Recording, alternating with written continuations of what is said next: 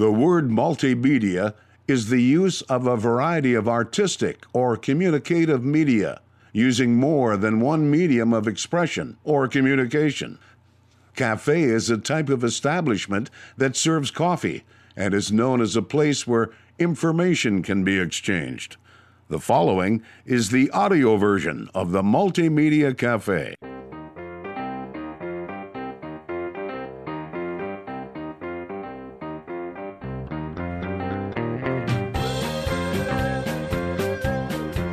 And a happy Tuesday, you folks. Tuesday, January 29th, 2019. Welcome to the Multimedia Cafe. My name is Jason Spees. Thank you, folks, for pulling up a stool, joining the conversation, and being part of our program today here at the Multimedia Cafe, a place where we embrace modern technology. Interviews, you never know who you're going to run into or what you're going to talk about or how you're going to talk to them. Could be over Skype, could be over Facebook, could be over the phone, maybe a face-to-face interview. We here at the Multimedia Cafe have embraced all forms of communication, and that's why we bring you the Multimedia Cafe. Okay, let's take a look at what we have going on in today's program. We got a fantastic program lined up. Ro Patterson, he's the author of Crude Blessings. He shares the story of his father, who's Glenn Patterson, his rise in the energy industry. He also explains how growing up in the energy industry really shaped him as a person, as an individual, as someone who really understood the value of work. Ro Patterson attributes his drive for entrepreneurship to that energy industry. So Ro Patterson, coming up, he's an author, talking about his father, Glenn Patterson. Fantastic interview, fantastic person, fantastic father. It's one that you're going to want to stick around for and check out here on the Multimedia Cafe. And then a little animal tech. Mick Hager with Canine Pipe Inspections talks about how leaks take the path of least resistance. Now, what I mean by that is a dog can actually have better sense than a lot of these new age sensors they have. So the old adage of an animal tech, the dogs, we talk with Mick Hager about it. She explains how basically, through a dog's mobility and acute sense of smell, it allows for a thorough scan of an area to really check to make sure that there's any leaks, something that technology may have missed. So a little animal tech talk in the program coming up. All that plus much more on today's episode of the Multimedia Cafe. My name is Jason Spees, and this is the Multimedia Cafe. Smoking, I'm joking. People that I know, and I'm thinking, I'm drinking, I'm spinning, I'm grinning. Hope my car starts when I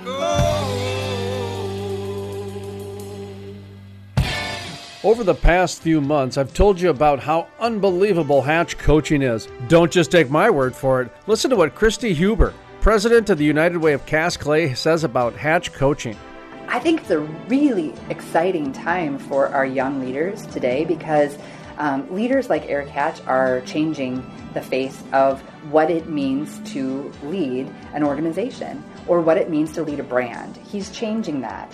For many years, I think that the gold standard of leadership has been somebody who is very polished and has it all together or seemingly has it all together. And throughout the years, I think that we've now, especially with technology and social media, we are drawn to what's real.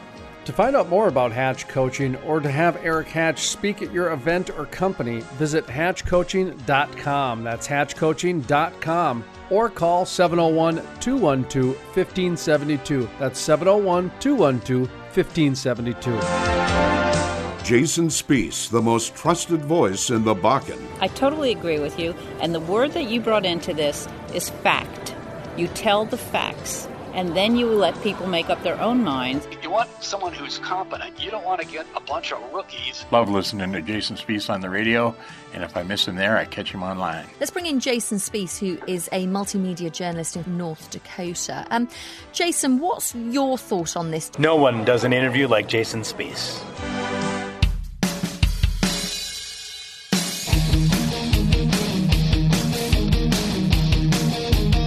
Hello, my name is Otis with Kids in Capitalism at Dacknell Games, and today we're here with Luke Russell. and we're going to ask him some questions about his business. So first question, this isn't really about your business, but what was your first job? Like, what was my first job? Yeah. I would say working at Kmart. Working at Kmart? Was my very first job, yeah. All right. That was when I was 16. 16? All right. So, what advice do you have for young entrepreneurs? I would say find something that you're passionate about first, and then see what you can do with it. Because if it's something you don't like and it's something that you can't pursue, then you're not going to go very far. So, all right. What's your favorite video game? My favorite video game, Xenogears. Xenogears? Xenogears. Right. It's an older one, but it's... what type of customers do you have? Every walk of life, basically. No, seriously, like I've got doctors from Seattle, Washington, that have ordered stuff for Warcraft conventions, like for Blizzard. I've got pretty much every walk of life. It doesn't matter. I mean, all right, that's actually funny. What's your favorite cosplay costume that you've made? Favorite cosplay costume that I made, huh? I think Samus. Oh, Samus is cool. I like Samus. Samus, and I just made a Death Trooper costume. Death Trooper? Yep, from the newer Star Wars Rogue One. Oh, that's neat. And it was custom fit because the girl I made it for is only 5'3", so she's really short. So we had to do a lot of customization, but it came out really nice. All right. So can you tell us a little bit about 3D printing? Sure. So basically, depending on what your price point is when you're starting, this is an entry-level kit. This is kind of like my take-around kit. Yeah. This is like the bottom dollar. So in order to use this, you kind of have to know a little bit more about 3D printing or want to learn, because you build this from the ground up. Yeah. And there are ones that are a little more expensive. You get tech support with. Not so much work. But I like these ones because of the technical aspect. It's nice because basically, like when I got it here, there's the one point at the back there that's kind of burnt, kind of messed up, and it's because I had to re-level the bed because it moved from my house to here, and so like the bed got out of level. So you always have to kind of tinker with it and get it where you want it. So movement like recalibrates the plate?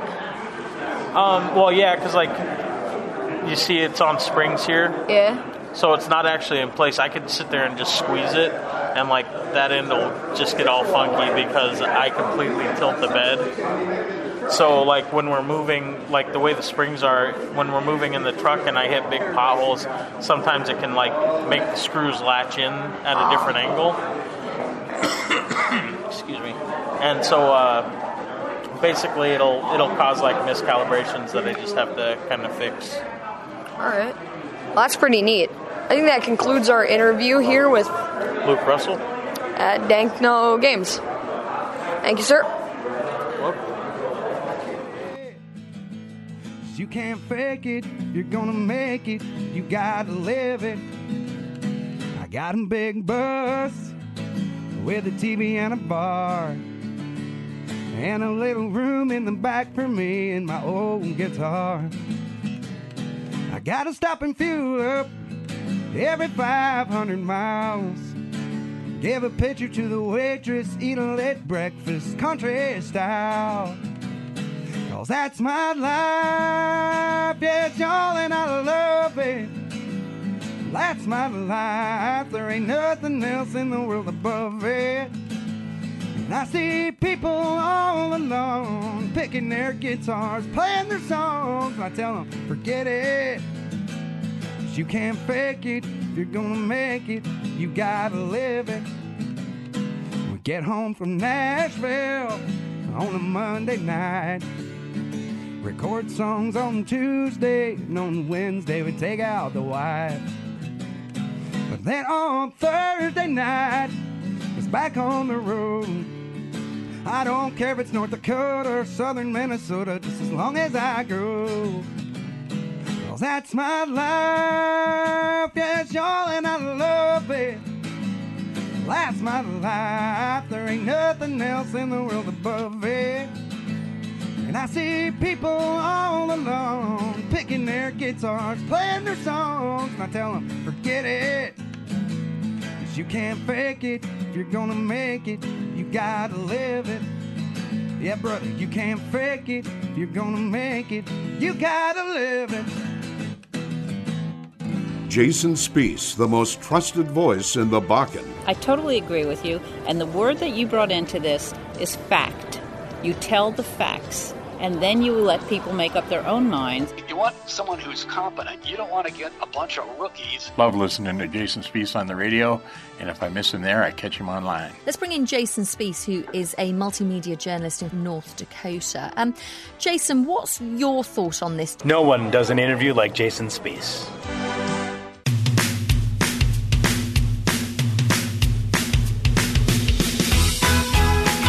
Welcome back to the Multimedia Cafe. My name is Jason Spiess. Thank you, folks, for pulling up a stool, joining the conversation.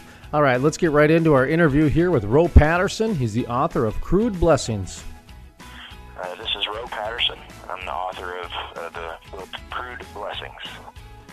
Crude Blessings. Boy, I tell you what, here on the crude life and crude oil, my guess is this book has something to do with oil and gas. What do you think? Yeah, well, my dad was a kind of a pioneer in the oil and gas industry and built a drilling company in the late 70s starting with one rig. And today that same company has almost 300 rigs and it's worth over $4 billion of market cap. So definitely kind of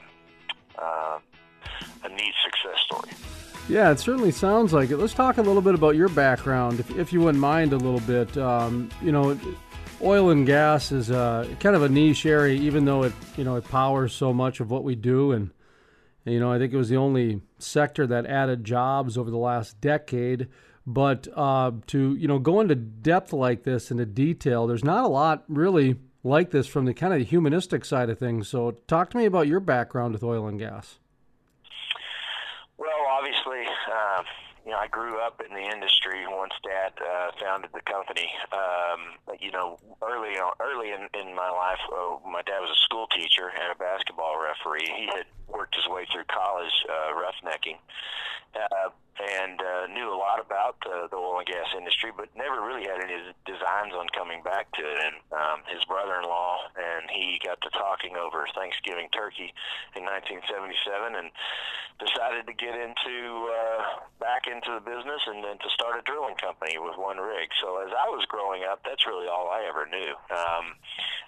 I had designs to in high school to leave the industry just like Dad did. I wanted out. I'm working in high school for my dad, and even as a young kid for my dad in the oil field. I thought, man, this is tough work. It's hard work. I'd rather do anything but this.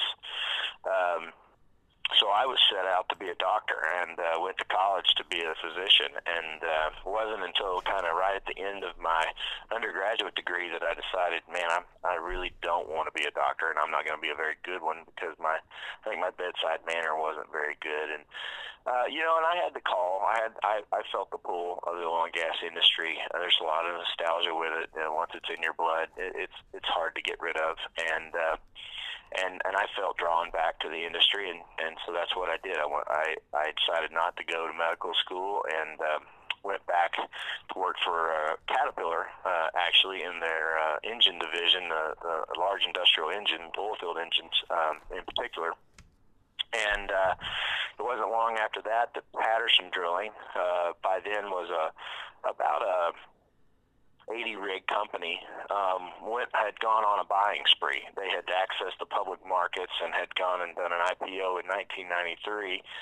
And by 1997, they were really busy trying to consolidate the drilling market. And my dad talked me into coming back to work for the company. at that time. And I stayed there 4 years, or almost 4 years. Had a great experience working for Patterson, working for my family. Learned a ton about running not only a drilling company and an oil and gas company, but a public company on top of that. Later, right before the UTI Patterson merger, I decided that I wanted to go out on my own and really start treading my own water and doing my own path. And so I went out and started some businesses, oil field related, on my own, and did that for about 5 years. When I decided to sell those businesses and really cash out, I really didn't know what I was going to do next. But the company I work for today, Basic Energy Services, had become a very large client of mine. I built a lot of equipment for them, and had gotten to know the CEO very well, and so he and I were friends, and he talked me into coming to work for the company, and the rest is history. Now I run that company today, and now I'm the CEO of that company and have been since 2013. So been here almost 13 years, and it's been a great choice. I'm glad I chose Basic as a home. Basic was a lot like Patterson Drilling in the early days. Very employee-minded, very similar ethics, similar kind of integrity and core values to the company, and that attracted me. So I was used to that with Patterson, and so when I came to Basic, it was like riding a bike. I enjoyed how similar the companies were, and so it was a shoe that just fit. And little by little, I kept moving up through the ranks at Basic, and then, like I say, I became CEO in 2013 at the age of 39. So, if you became CEO at the age 2013, you've been overseeing the integration of technology. Is that fair to say? Oh, absolutely. I mean, the business has changed so much in the last 3 to 5 years. It's incredible. The business is so different. Hardly do we do any vertical work today. It's all horizontal, long lateral wells. The new wells that are coming on. Now we still do a lot of work to those older vertical wells, but all of the new wells and all of the technology that's advanced in the industry, it's mind blowing. How different the industry is just in a 3 to 5 year span. Just a couple other questions about the industry, and then we'll get into your book. As long as I got the wealth of knowledge on the line here, Roe Patterson with us, and the job market has changed significantly too. The advent of technology has really changed the job market. You mentioned the kind of disappearing or the niche industry that vertical wells have become. We used to joke 5 years ago that when the technology started coming in, these guys ain't slinging chains anymore. I mean, have you noticed much about the change of the workforce? It definitely has changed. It's always a kind of a strange dynamic. Every time I think that the oil field has really changed, there's still so much that's the same.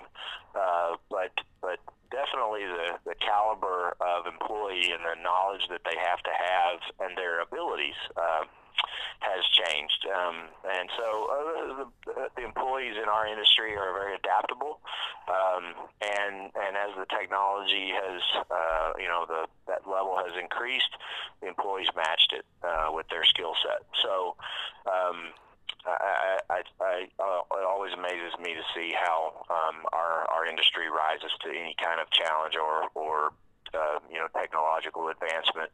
Our folks in particular have just done a fantastic job of changing with the times, but we definitely do more automation. We keep people hands and fingers out of harm's way much more than we used to.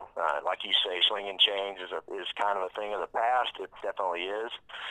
Now, we still have people get hurt because people still find a way to do something that they shouldn't do. But as an industry, by and large, we've really gotten better at trying to keep all of our workers out of harm's way, and to automate our systems as much as possible so that we don't have those opportunities where anyone can get hurt. It's been quite an evolution over the past 5, 6, 7 years, decade, if you will, just with the technology, the changing workforce, from the, like you mentioned, the automation, the safety requirements to the safety procedures, everything that goes with it. Let's transition over to Crude Blessings a little bit. You mentioned it a little bit earlier, but let's focus on the book a little bit.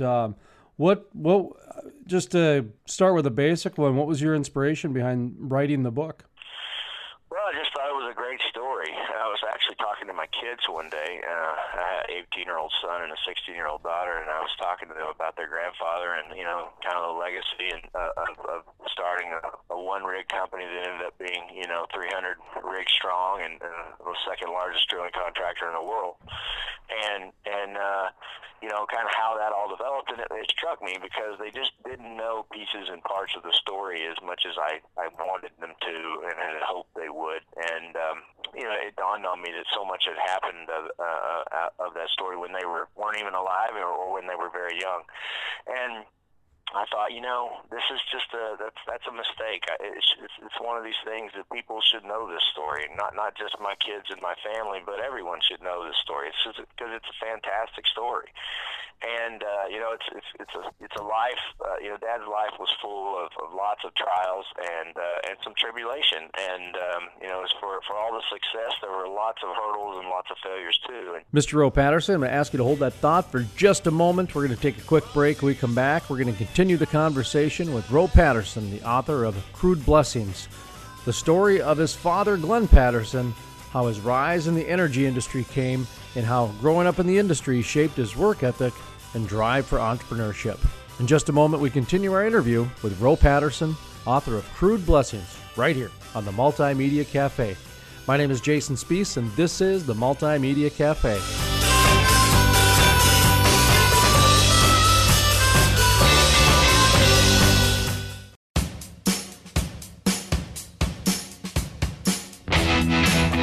Welcome back to the Multimedia Cafe. My name is Jason Spiess. Thank you, folks, for pulling up a stool, joining the conversation.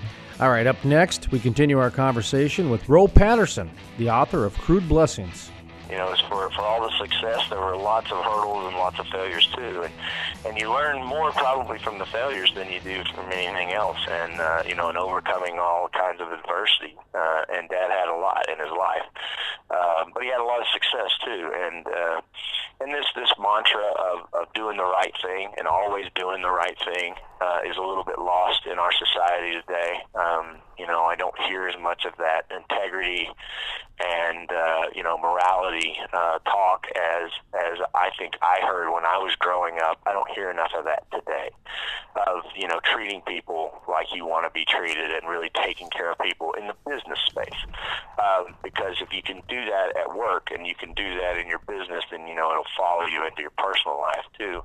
And you don't hear enough of that. You hear about a lot of cutthroat kind of edgy business practices out there, and not a lot of this camaraderie and what's good for everyone should be good for everyone, etc. And if it's not good for everybody, then let's don't do it. That kind of, and that's the way Dad ran his business. That's the way he ran his life. It didn't matter whether you're talking about his dealings with competitors, with customers, with vendors, or his employees who were so important to him. He treated them the same way. I can remember, it's in the book, one of his competitors showing up in his yard and needing a vital piece of equipment because his particular piece of equipment had failed, and he was in a bind. He was in a huge bind. He couldn't get that piece of equipment from any vendor, and he knew Dad had a spare piece of this particular equipment, and Dad gave it to him without thinking. He loaned him the piece of equipment without thinking. Here's a competitor, somebody he's outbidding against every day for work, and without a moment's hesitation, he gave this guy the piece of equipment. Didn't ask for a nickel, didn't ask for any rent.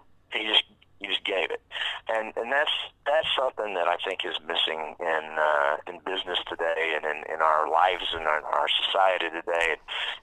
That kind of thought and process. And so that's part of the story, and I wanted to share it, and I wanted people to hear it, and and I wanted to memorialize, a guy that I think did a good job of just life.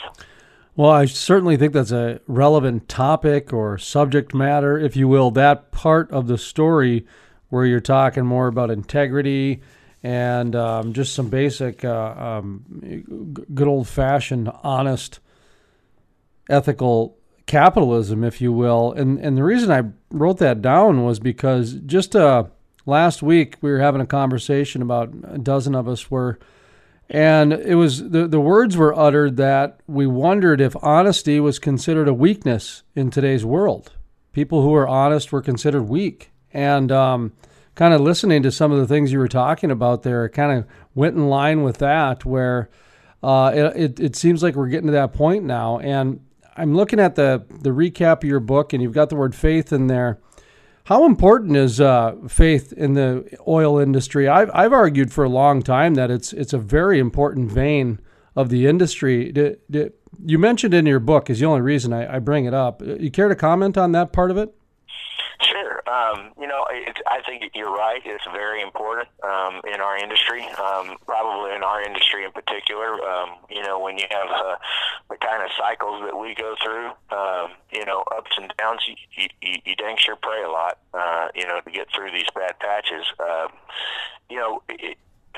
For Dad, I'll just say that faith was a tough thing. He didn't come to faith until the end of his life, and really the sickness that he developed through Alzheimer's is one of the bright spots, and the silver lining of that disease was that it brought him to faith. One of the things I talk about in the book is that it shouldn't take a disease, to break you down. You should want to find your faith and find your relationship with God earlier than that. It shouldn't take a disease to get you there. It did for Dad, but it should for everyone. But I think in our industry, by and large, faith is not talked about a lot. It's a little bit not PC to talk about faith openly. But I would say in my industry and in my experience, men and women of faith are more prevalent than anyone can imagine. So, I think when it is discussed and it is out there for discussion, I find our industry is full of believers. Another part of the book that I find interesting is the growing up in an oil industry household. In today's world of startups, and startups are different now than they were 20 years ago. Even the old take the Apple; those guys started in a garage. It wasn't until they got a couple hundred G's till they got rolling. And a lot of times the oil and gas companies are kind of like that. They just have to be, because the fluctuation of oil prices go up and down so much that, by the time you feel comfortable to live a lavish life, well, oil prices are down and now you're eating beans and rice again. So you try to balance it, is what I'm saying. But what do you make about like today's current startup culture and just kind of what you grew up with, your interpretation of what, a business is, and then what we're kind of with today?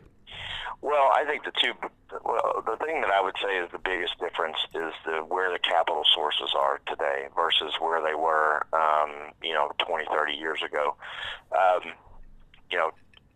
20, 30 years ago, when you needed capital for a startup, you either went and raised money from, a few close and personal friends or associates that would invest with you, or you went to the bank, or you did both, which is the way Patterson got started. They raised a little bit of equity and some startup working capital from a few small investors, and then they went and borrowed the rest from a commercial lender.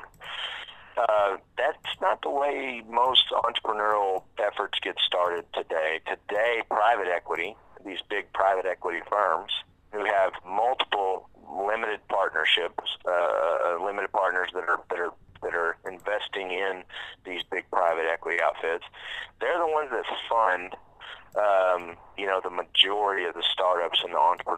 experts within our industry, both on the exploration and production company side and on the service company side where I'm at. That is extraordinarily different. Mainly because they don't have any kind of lending restrictions. They don't have any kind of obstacles that they have to jump through. They really don't, most of the time, don't have to raise a bunch of private capital or equity to get funded. You know, it's all funded by the PE firm. And so that's a different animal. You see ownership and people who develop these businesses have less and less skin in the game. You know, when Dad was starting the company, you know, his butt was on the line. He wrote the check, you know, and he personally guaranteed the notes. So did my uncle, Close Talbot. And so their entire livelihood was at risk. You know, along with the fate of the company and the fate of the investors who had put money into the company. You don't see that today. Today, it's really just the private equity that has money at risk, and a lot of the principal players within the companies, they don't have a lot of skin in it.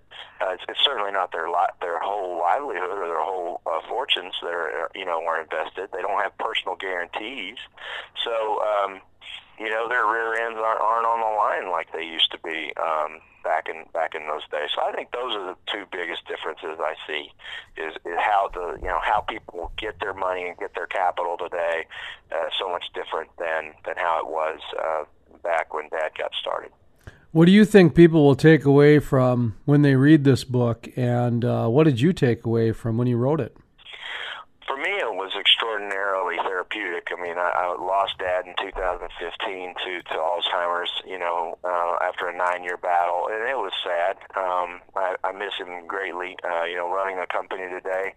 I wish I had his, his ear and his advice sometimes today, because he always had good advice and would always keep you kind of, back to your roots of doing what's right and always making that, kind of first and foremost in your thought process. So I miss him, and writing the book was therapeutic for me. It felt good, and a lot of tears, but a lot of laughs too, in putting the book together.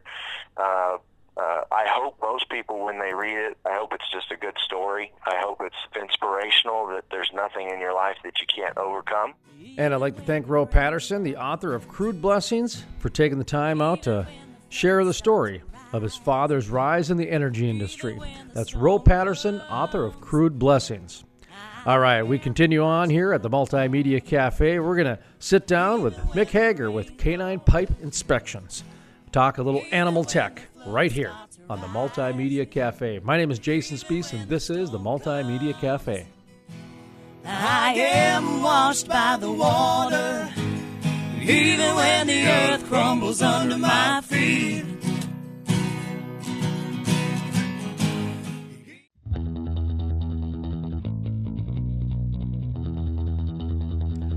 Welcome back to the MultiMedia Cafe. My name is Jason Spees. Thank you, folks, for pulling up a stool, joining the conversation.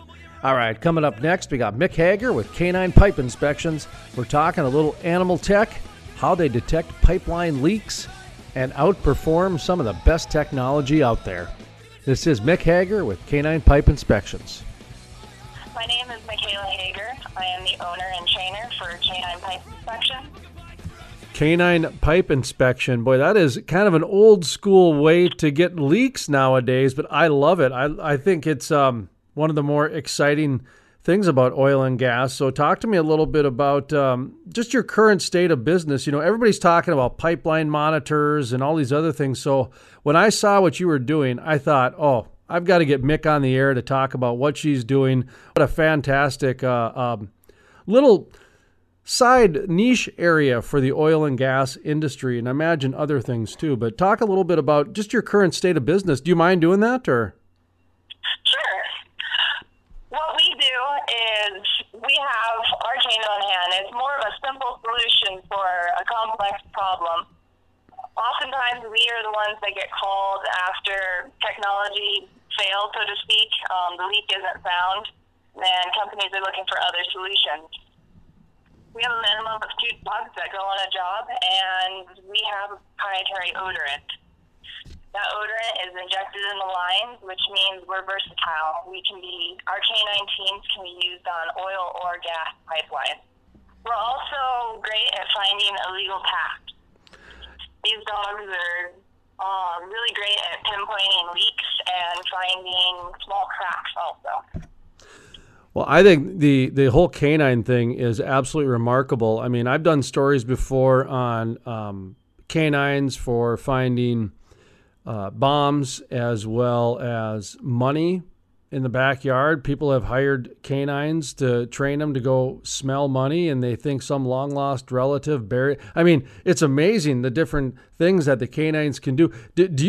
Are you schooled at all? Are you versed at all to talk about the accuracy and the just sheer amazement that a canine has when it comes to sense? Are you able to talk about that?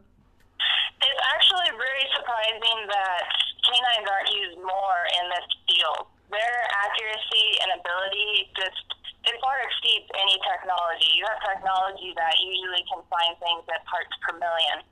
These dogs are known to go well beyond parts per billion and even a molecular level. Their absolute accuracy to actually see these dogs work live is really amazing because they have been known to find pinhole leaks, cracks, the kind of thing that you wouldn't even expect them to find, and they can go down to the deepest depths of any existing pipeline. Now, I don't know if it's just because I am a former bloodhound owner, had one for a number of years, and he passed away 2 years ago, and I think this is the first year where I feel like I'm able to actually have another dog now after my passing of my bloodhound, and he really gave me a whole new identity in terms of what bloodhounds bring. I also had a German Shepherd, and so just the two of those dogs opened my eyes to really just their amazing skills. They're absolutely amazing skills, and I often joke that humans, the intelligent race. Well, I don't know so much about that when I get around some of those dogs, but how do oil companies react when you pitch them or you talk to them about this type of technology? Because really, it's a animal technology, I guess. There is hesitancy because it isn't quantifiable. You can't show how you calibrate a dog. But you can do demonstrations, and that's probably the biggest sell point, is to have someone actually see it in action. It's almost immediate believers once they actually see it, but I can't show a piece of paper with numbers. I have to actually show the real-life action, and that's what makes it truly remarkable and believable when you see what these dogs can do. Has the world of social media and email and internet and everything like that, has that been pretty beneficial for you in terms of sending maybe like a video of the dogs in action or something along those lines? Or do they still need to see it firsthand and actually touch the dog and be around it? More of a tangible type of a thing as opposed to an electronic, tool, I guess. I will say firsthand experience, actually seeing the dogs is probably what makes the strongest impression, because everyone's going to go to what they naturally believe in, and when these oil and gas industries have used technology for so long, to switch to something new, that feels like a risk. Although videos and photos are great, actually seeing it in action is what makes true believers in this. But I do make a point of posting as many videos as possible to just show and document what these dogs are capable of. How about when it comes to, you mentioned accuracy earlier, talk to me about the team that you have, either from the human standpoint, from the training aspect or the maintenance aspect, and then the number of dogs. I think you mentioned you send out 2 dogs per job or something along, is what I wrote down, 2 dogs. So explain that part of it too. Well, the biggest, most important employees of our company are our dogs. Our humans, they're the ones that are basically doing all the support work, but our dogs are doing the true work. And when we go on the job site, it is a minimum of 2 dogs, just pending scope of work. We'll bring in more dogs if necessary. And do you guys do ongoing training? I know that originally there's a training that's done, and then is there any secondary or additional afterwards, or is it that it's now part of their existence? The most important aspect is our proprietary odorant that we use is an incredibly efficient system, and it's industry-approved odorant. The amount of accuracy we get from this odorant system, once these dogs start on this training program, they're on it, and they're more or less, their work ethic is over and beyond. My dogs will actually beg by their work harnesses wanting to go out and work. And on top of that, this odorant system was actually developed and tested by Imperial Oil and ExxonMobil. Okay, I get it. And then you're based out of Idaho. You live in Idaho. Are there a number of shale plays that you're in? Do you guys just primarily stick around that region, or talk to me about the geography behind where you're doing business and also where you'd be willing to do business? Because, hey, man, we live in a wired world, so somebody living down in Louisiana might hear this and might decide they want to give you a call and some of your dogs and that sort of thing. So talk to me a little bit about the geography behind where you're currently and where you'd like to do business. We're based in the north, but we offer nationwide services, and we have a rapid mobilization team plus an emergency response line. The moment that contract is signed, we are on the road. And we take that serious because most of our clients are down south below us, and it's not an issue. Dogs are very mobile, and they love to go. So we just load up, get down there, and get things going. By the time we're called, typically, time is money, and they want the problem solved quickly.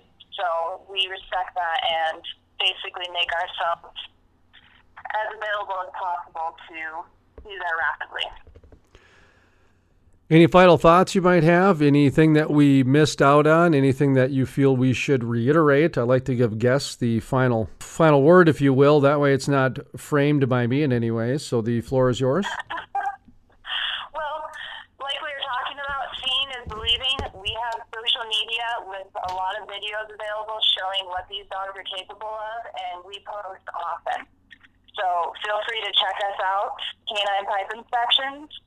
You can find us on our website and all forms of social media, Instagram, Facebook, and Twitter. Thank you very much, Mick Hager with Canine Pipe Inspections. All right, I'd like to thank you once again for coming on the program. We're wrapping up here. That's what we've got going on. So we do our thank you to our guests here on the Multimedia Cafe, Mick Hager, Canine Pipe Inspections, and Ro Patterson, the author of Crude Blessings. Thank you very much for joining us today. That's going to do it for today's episode of the Multimedia Cafe. And from the staff of the Multimedia Cafe, my name is Jason Spees, asking you to savor life and enjoy the spice. That way down in Georgia on a train. The roads are getting muddy and the leaves are getting damp. Gonna catch me a freight train to leave this town. Took it all down to hobos till they're hanging around. All down to hobos till they're hanging around. Case was a good engineer. Told the brakeman not to fear. Pour on the water, shovel on the coal. Stick your head out the window, see my drivers roll. Stick your head out the window, see my drivers roll. One more time. Let's pull it on the now railroad station. I hear and I see Fargo coming up.